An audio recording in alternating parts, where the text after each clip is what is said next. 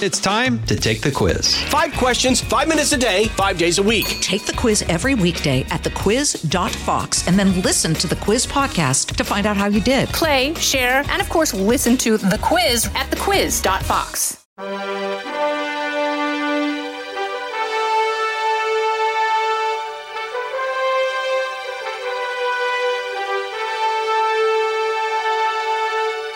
Welcome to Lighthouse Faith Podcast, where we are moving forward in truth and love. I'm Lauren Green, Chief Religion Correspondent for Fox News Channel and author of the book Lighthouse Faith. Oh, the Christmas season is upon us. Advent, it is called, the anticipation of welcoming the birth of Jesus. And this time of year, is so filled with celebrations and the marketing of children's toys and that special gift for that special someone. And not as much time is spent reflecting on the reason for this season, which is, of course, the birth of the Savior. So with that in mind, I invited Rick Renner of Renner Ministries on to talk about the story of Christmas and why it matters. And he has a wonderfully colorful book out about Christmas, and it's called Christmas, the Rest of the Story. So welcome, Rick. How are you? I'm doing good. I'm really blessed to be with you. I'm just so fascinated, and the reason why your book came to my attention, because you sent me like 5 or 6 copies of it, and it was such a heavy box, and because it's fully illustrated, and it's colorful, and it's so wonderful. It's the kind of book that, parents can read with kids, because it's not, it's not just for kids and it's not just for adults, but it has so much to offer. Why did you write this book? Well, Lauren, when we were raising our kids, we made a decision that before we opened Christmas gifts, we first were going to tell the Christmas story. Mm-hmm. So for decades, we've been telling that story, and I dug deep and found out things that no one ever told me about the Christmas story. And when you hear the rest of the story, it is amazing. And we decided that we would fully illustrate every single page of the book because I want people to fall in love with the story. It is the greatest story ever told. Wow. Well, beyond that, why is Christmas important in terms of, the liturgical year? Because Easter really is the cornerstone of Christianity. So yes, a lot of times people say, well, Christmas was never important. The early Christians didn't celebrate it.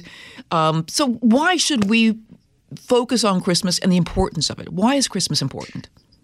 Well, actually, if we didn't have Christmas, we wouldn't have the cross. Yeah. And what an amazing moment that God would lay aside his glory and be born as a member of his own creation. That is such an amazing miracle that God subjected himself to diapers, that he subjected himself to needing to feed at a woman's breast. That is just total. It's humility beyond what I can even imagine. And it makes me realize that we can lower ourselves a little bit to serve others. If God could do that for us, then the Christmas message is that we can really do whatever we need to do to serve others. There is so much in the Christmas message, Laura. And it's also that, God being born in the flesh is telling us how important our flesh is, that he hasn't abandoned that part of us. Absolutely not. But Lauren, you said that the early Christians didn't celebrate Christmas, but in fact, they were going to that cave in Bethlehem by the 2nd century to see that place where Jesus was born. And most people have the wrong impression that Jesus was born in a stable that's made of wood. But in fact, all around Bethlehem, the stables were in caves. There were so many caves, they didn't need to build stables. And so today, when you go to Bethlehem and you go to the Church of the Nativity, It really is the place where Jesus was born. And that is the place where Christians have been going longer than any other place in history to worship. And it is just amazing to think God was born in the flesh in that place, in the back of that cave. Wow. The story of Christmas really begins with Mary, the young, poor Jewish girl. And no one, because we know the story that Mary is the mother, but no one thinks about, not nice, no one, but sometimes you have to think why was Mary chosen? Why Mary? Well, Mary, that's a very interesting story. Let me ask you, if you were 13 or 12 years old and a big angel appeared to you and told you you were going to give birth to a baby without any sexual relations, How do you think you would respond to that? I think you probably would say, what in the world is this? But Mary said, be it unto me according to your word. She just surrendered. Well, if you study the story of Mary and what was written about her parents by early church fathers, her father was a scroll scholar. And we know from early Christian writers that they dedicated Mary as an infant and raised her to believe that she was born with a special purpose. Isn't that a wonderful message that we as parents can instill that into our children? And so when the angel appeared to Mary, she said, wow, this is it. This is what my parents have prepared me for all my life. Wow. And rather than argue, she just said, here I am. Just tell me what to do. We don't know too much about Mary's parents. That's the thing. I mean, I've read the Gospels through several times, and we don't. There's not much about Mary's parents in the Gospel accounts. How do we know about Mary's parents? Because so much was written by the early church fathers. Just imagine if you lived 50 years or 100 years after the birth of Jesus and you were a church leader, you would write a lot of history. And so those early Christian leaders who had the ability to write, they recorded reams of information. And so that's why I call this book Christmas, the rest of the story. I dug really deep to extract things that just make this story even more wonderful. You talk about the village of Nazareth and Sepphoris. Is that how it's pronounced? Right. Sepphoris? Sepphoris. I'm not familiar with Sepphoris. Why is that familiar? Why is that important? And the relationship between the two important? Well, Joseph was from Nazareth. Mary lived in Sepphoris when she was a little girl. Her daddy worked as a scroll scholar in the synagogue in Sepphoris. Sepphoris was the central administrative center for Herod Antipas in the north of Galilee. Well, just 3 miles away was Nazareth. And apparently they got to know Joseph while he was working in Sepphoris as a carpenter. And their marriage was arranged. So those cities were very near to each other.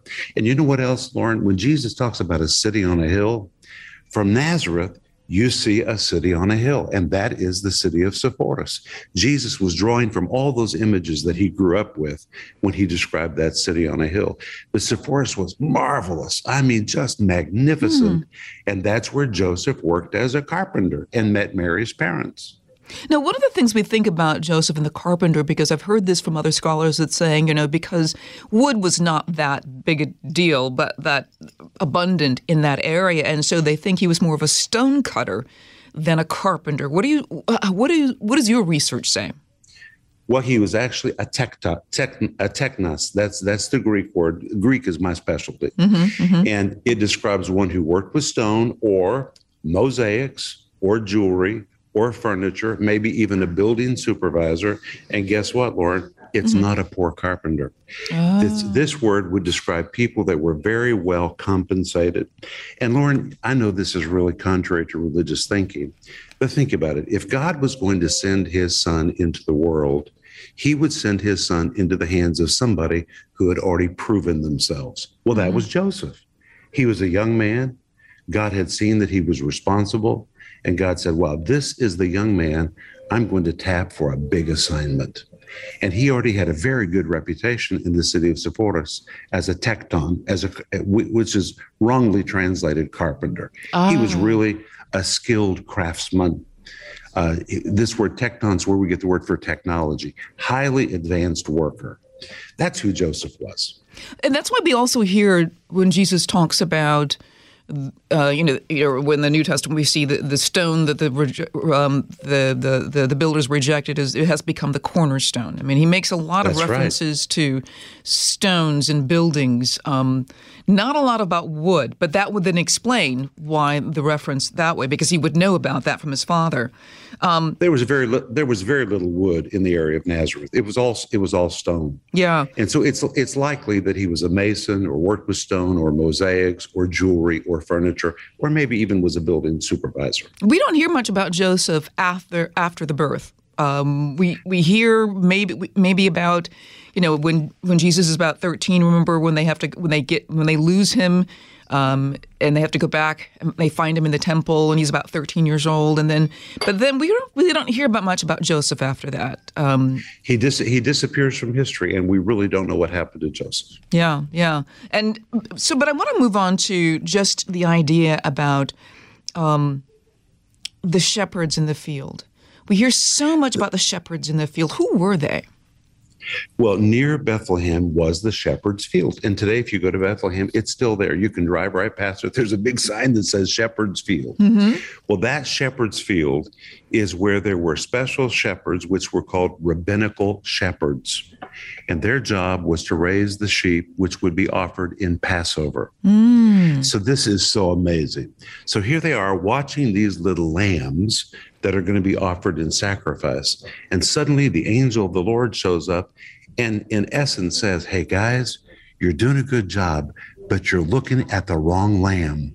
The real Lamb of God has just been born next door in the city of Bethlehem. Go and find him. You'll find him wrapped in swaddling clothes, lying in a manger. Well, that was really important. He said this will be a sign to you especially. Why? Because when those little lambs were born, they wrapped their legs in little strips of bandages so that they would remain blemish-free, so they wouldn't hurt their legs. That's what they did to all little sacrificial lambs. And then they put them in a stone manger, and the priest came to inspect them. That's what they did. So basically, the angel said, when you get to Bethlehem and you find this babe, you'll know him because he'll look like a little lamb wrapped in swaddling clothes, laying in a manger, waiting for inspection. He was the real Lamb of God, which means the first time Jesus ever appears in Scripture, he appears as the Lamb of God that's going to take away the sin of the world. I just think that is so exciting. That is amazing because I'd never heard the shepherds, what their real job was. And that's kind of lost to us today to understand that. And the thing about it is that we always thought it was just some random shepherds out in the field. No, these were very specific shepherds. That's a good question. Why did the angels show up to that group of shepherds? There were shepherds all over Israel. It's because they were Levitical shepherds raising those sacrificial lambs. And the angel said, you will find him. That word find in Greek is the word heurisko. It means they had to really search. That's because there were caves all over that place. And the word heurisko is also the word eureka. It will be a eureka moment when you finally find him and you will see him wrapped in swaddling clothes. You'll know this is the real Lamb of God. Wow. I just think that's remarkable. I'm kind of blown away by that myself. I had never heard that before. Pastor, let's take a break here on Lighthouse Faith Podcast. I want to come back and talk about some of the meteor aspects of the birth of Jesus in Herod and the cry of the innocents and all of that. We'll be right back with Lighthouse Faith Podcast in just a moment. Pull up a chair and join me, Rachel Campos Duffy. And me, former U.S. Congressman Sean Duffy, as we share our perspective on the discussions happening at kitchen tables across America. Download From the Kitchen Table the Duffys at foxnewspodcasts.com or wherever you download podcasts. And we're back in Lighthouse Faith Podcast talking with Rick Renner of Rick Renner Ministries and about his book, Christmas, the rest of the story. And boy, I'm just learning so much about the Christmas story.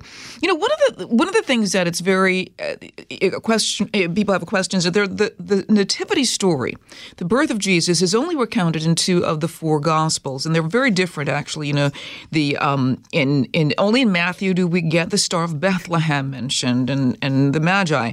In Luke, we have the census and a lot of the preamble of Mary's cousin Elizabeth and the birth of who we would know as John the Baptist.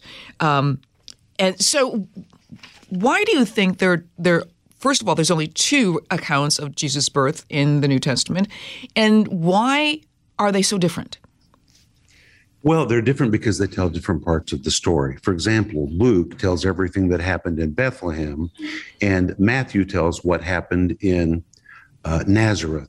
What most people think is that all these events happened in Bethlehem. They think the wise men came to Bethlehem, the shepherds came to Bethlehem. And you know why they think that? Because that's what we see on greeting cards. But it's not based in reality. If you come all the way to the end of Luke chapter 2, it says that after Jesus was circumcised at the end of Mary's days of purification, the Holy Family went home. And the wise men didn't show up for 2 years. Wow. And they came to Jerusalem looking for the baby, and Herod sent them to Bethlehem, but the star led them somewhere else. Isn't that amazing? Well, that's interesting because the star is mentioned like appearing twice. The star which they saw before them.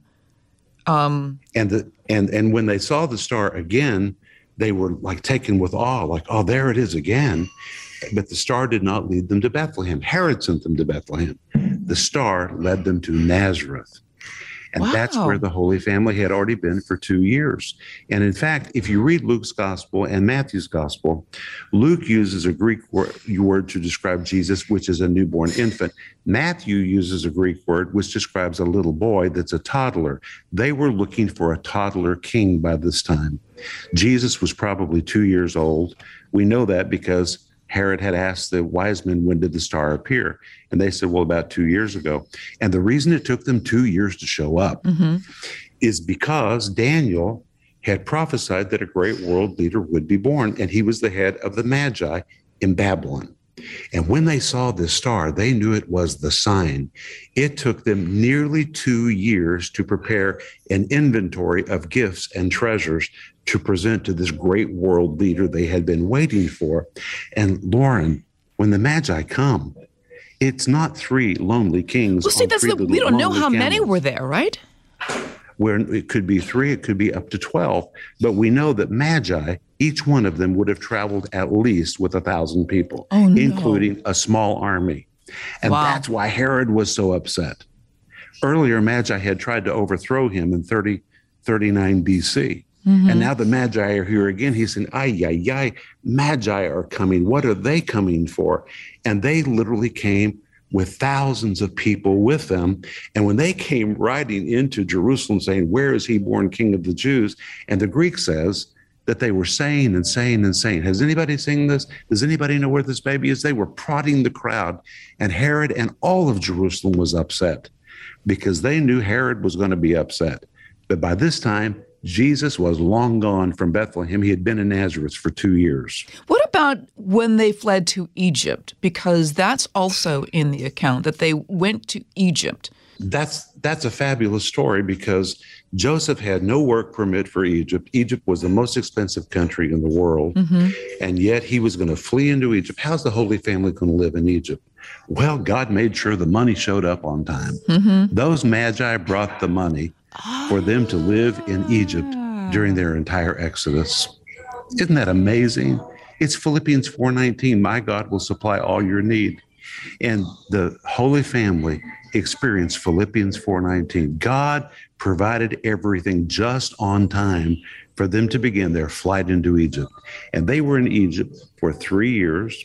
And because of the Coptic Church recording every detail of it, we know they moved 38 times in those 3 years. Wow. It took heaps of money to do it, but God provided everything just on time so that they could do it.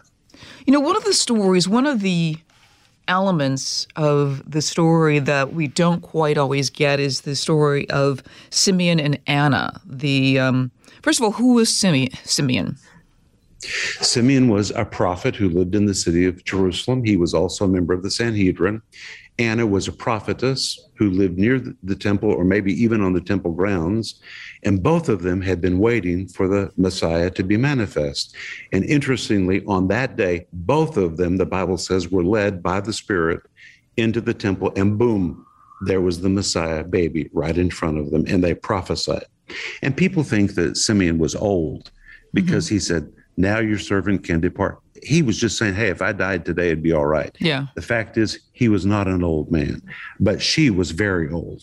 Yeah. So you have a younger prophet, an older prophetess, both prophesying over this little baby. That's who they were. Very interesting. And they bring Mary and Joseph bring the 8-day-old baby Jesus there to be circumcised, or dedicated. What is their relationship? How did they get to Simeon and Anna? Well, they were just nearby in Bethlehem, so they came to the temple. And it's interesting. The Bible says they offered a pigeon. People say, well, they must have been poor because of that. Not necessarily. Mm-hmm. Travelers couldn't bring big sacrifices, so they bought small sacrifices like pigeons. Mm-hmm. This was typical of somebody who had traveled a long way. They came into the temple for Jesus to be circumcised, to officially name the child. And that's when Simeon came in, and then soon Anna followed.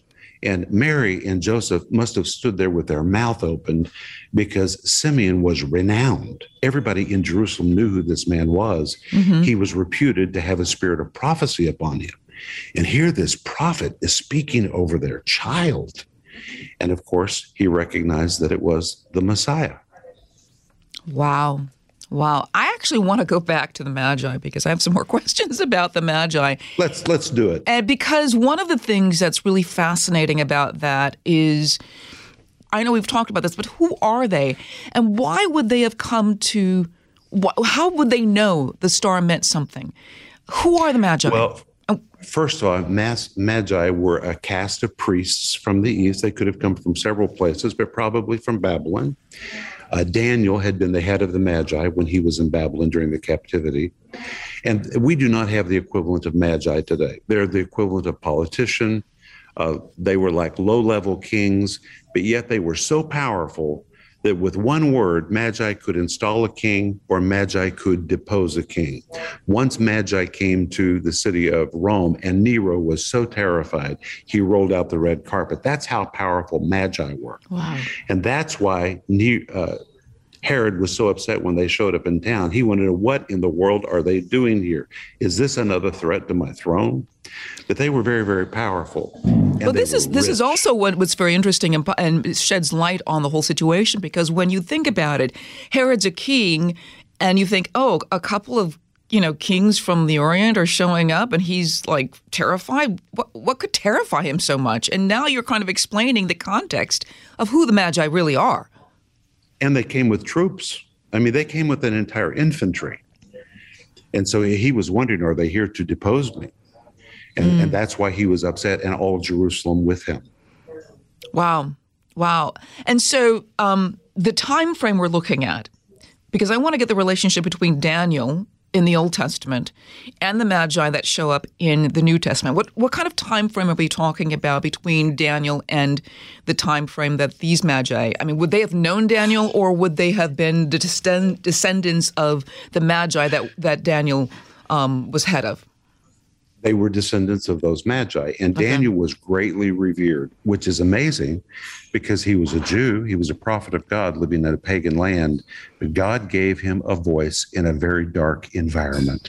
And God wants to give us a voice in a dark world as well. And Daniel stood in his place, spoke the word of God, prophesied, and they held on to the sacred writings of Daniel, waiting and waiting and waiting for this world leader to be born. And Magi were also masters of studying the constellations. And when they saw this particular constellation, they knew this is the announcement. He has been born. But it took them 2 years to get there. Most people think that they showed up immediately. Mm-hmm. But how in the world are they going to show up all the way from Babylon immediately in the city of Jerusalem? That's a physical impossibility. Well, if they saw a star, weeks before or months before, maybe that. I mean, I kind of assumed that. And speaking of a star, what was the Star of Bethlehem? I've seen documentaries about this, and just perspectives and some interesting scenarios of what the Star of Bethlehem actually was. What was the star? The truth is, nobody knows. Some people think that it was Jupiter because there was an alignment with Jupiter at that time, and Jupiter was the star which announced the birth of kings. Mm-hmm. But what's interesting is when they got to Jerusalem, the star disappeared, and then suddenly it reappeared again, just like you mentioned earlier. Mm-hmm. But the second time it appeared, it did not behave like a star because it led them. And stars don't lead you. They can't do that. Right. And so it seems like the second time it must have been some kind of a supernatural sign which led them to Nazareth. So they had a regular constellation in the sky that told them of the birth of a king. That they would that would normally be the constellation, the alignment of Jupiter or whatever, and that would alert them to the birth of a king. But then the second time, and it's recorded in history, there was such an alignment in the constellations exactly at that time. And what are we talking about at that time? Because there have been a lot of different times that saying, okay, well, December 25th is not the date of the birth of Jesus. It's probably in the fall, like September, or maybe in the spring, like March. What does your research show? It's probably in the spring. Mm-hmm. Probably in the spring, but you know what? Who cares? He was born. Yeah, I think that's what's important is that the Christians actually sort of usurped a sort of the pagan celebration of light or something in December to create to celebrate Christmas because no one really knows the exact date of the birth of Jesus. The most important thing is that he was born, and in Philippians chapter 2, it says that God laid aside his glory, reached out, took on himself human flesh. I mean, that is just amazing. Even the pagan world at that time had a hard time embracing that because they couldn't understand the concept of Almighty God taking on flesh. Well, I think people have a hard time today understanding that because because a lot of times people want to create in Christianity this story of, if you do good, God will bless you. It's about, how you treat people. That's what Christianity is about. And we've really lost sight of the actual gospel of God becoming and taking on flesh and dwelling among us. It's all about redemption. It's really not the story of a baby in Bethlehem. That's just where it begins. That baby was born as the Lamb of God to die on the cross to take away the sin of the world. He was introduced in his infancy as a lamb. When John the Baptist introduced him, he said, "Behold, the Lamb of God, which takes away the sin of the world." Finally, when you come to the book of Revelation, Jesus is still the Lamb that was slain before the foundation of the world. Jesus was slain for me and for you and for all of us. And that's really the story of Christmas. It doesn't end with a baby in Bethlehem. It ends in Jerusalem at the cross and at the resurrection. One of the things that's very, very important to understand is how in the Old Testament there are shadows that point to Jesus being born and Jesus' ministry. All these shadows, and one of the biggest shadows or the indications, the sacrificial burnt offerings that the Jews were instructed to do. And it's like, well, they're killing lambs, they're killing, as an atonement for sin. But these were just shadows pointing towards something greater, right? That's exactly right. Lauren, I appreciate your take on Scripture. It's so wonderful. It's such a pleasure to be with you. But I'm just on this idea that, when you look at the Old Testament, then this is, I think, what blows me away, and a lot of people away if they actually understand that the whole Bible, Old and New Testament, but particularly the Old Testament, is all about Jesus. It all points to redemption. Yeah. It's all about Jesus. Amen. So how would you help people celebrate Christmas this year and really keep Christmas in their heart, not just for this season, but all year round? Well, first of all, at Christmas, I think parents have a responsibility. I would encourage them to gather their kids together, open the book of Luke, the book of Matthew, read the story with their family. In our family, we said, no gifts open till we do this first. This is what it's really about. And it really became a featured moment of Christmas as our sons were growing up. Ask them questions. What does this mean to you? Well, what does that verse mean to you? How would you interpret that verse? Pull your kids into the story and let it get into their heart. And actually, Lauren, that's why I wrote the book and decorated it the way it is. I want to pull people into this story, and I want kids to hover over that book and look at the artwork and fall in love with the pages of that book so that they will think about Jesus. How do people get a hold of the book? They can go to Renner.org. Okay. That's us, RENNER.org. And could they get it on Amazon.com? Yeah, they can. Sure, they can get it right on Amazon. Okay, great. Rick Renner, thank you so much for being on Lighthouse Faith Podcast. And this has just been a wonderful Christmas kind of discussion. It's really wonderful. Thank you for having me. And thank you all for listening to Lighthouse Faith Podcast. I am Lauren Green, and have a very Merry Christmas and a blessed Advent season. Jason in the House, the Jason Chaffetz Podcast. Dive deeper than the headlines and the party lines as I take on American life, politics, and entertainment. Subscribe now on foxnewspodcast.com or wherever you download podcasts. Listen to the show ad-free on Fox News Podcast Plus, on Apple Podcast, Amazon Music with your Prime membership, or subscribe wherever you get your podcasts.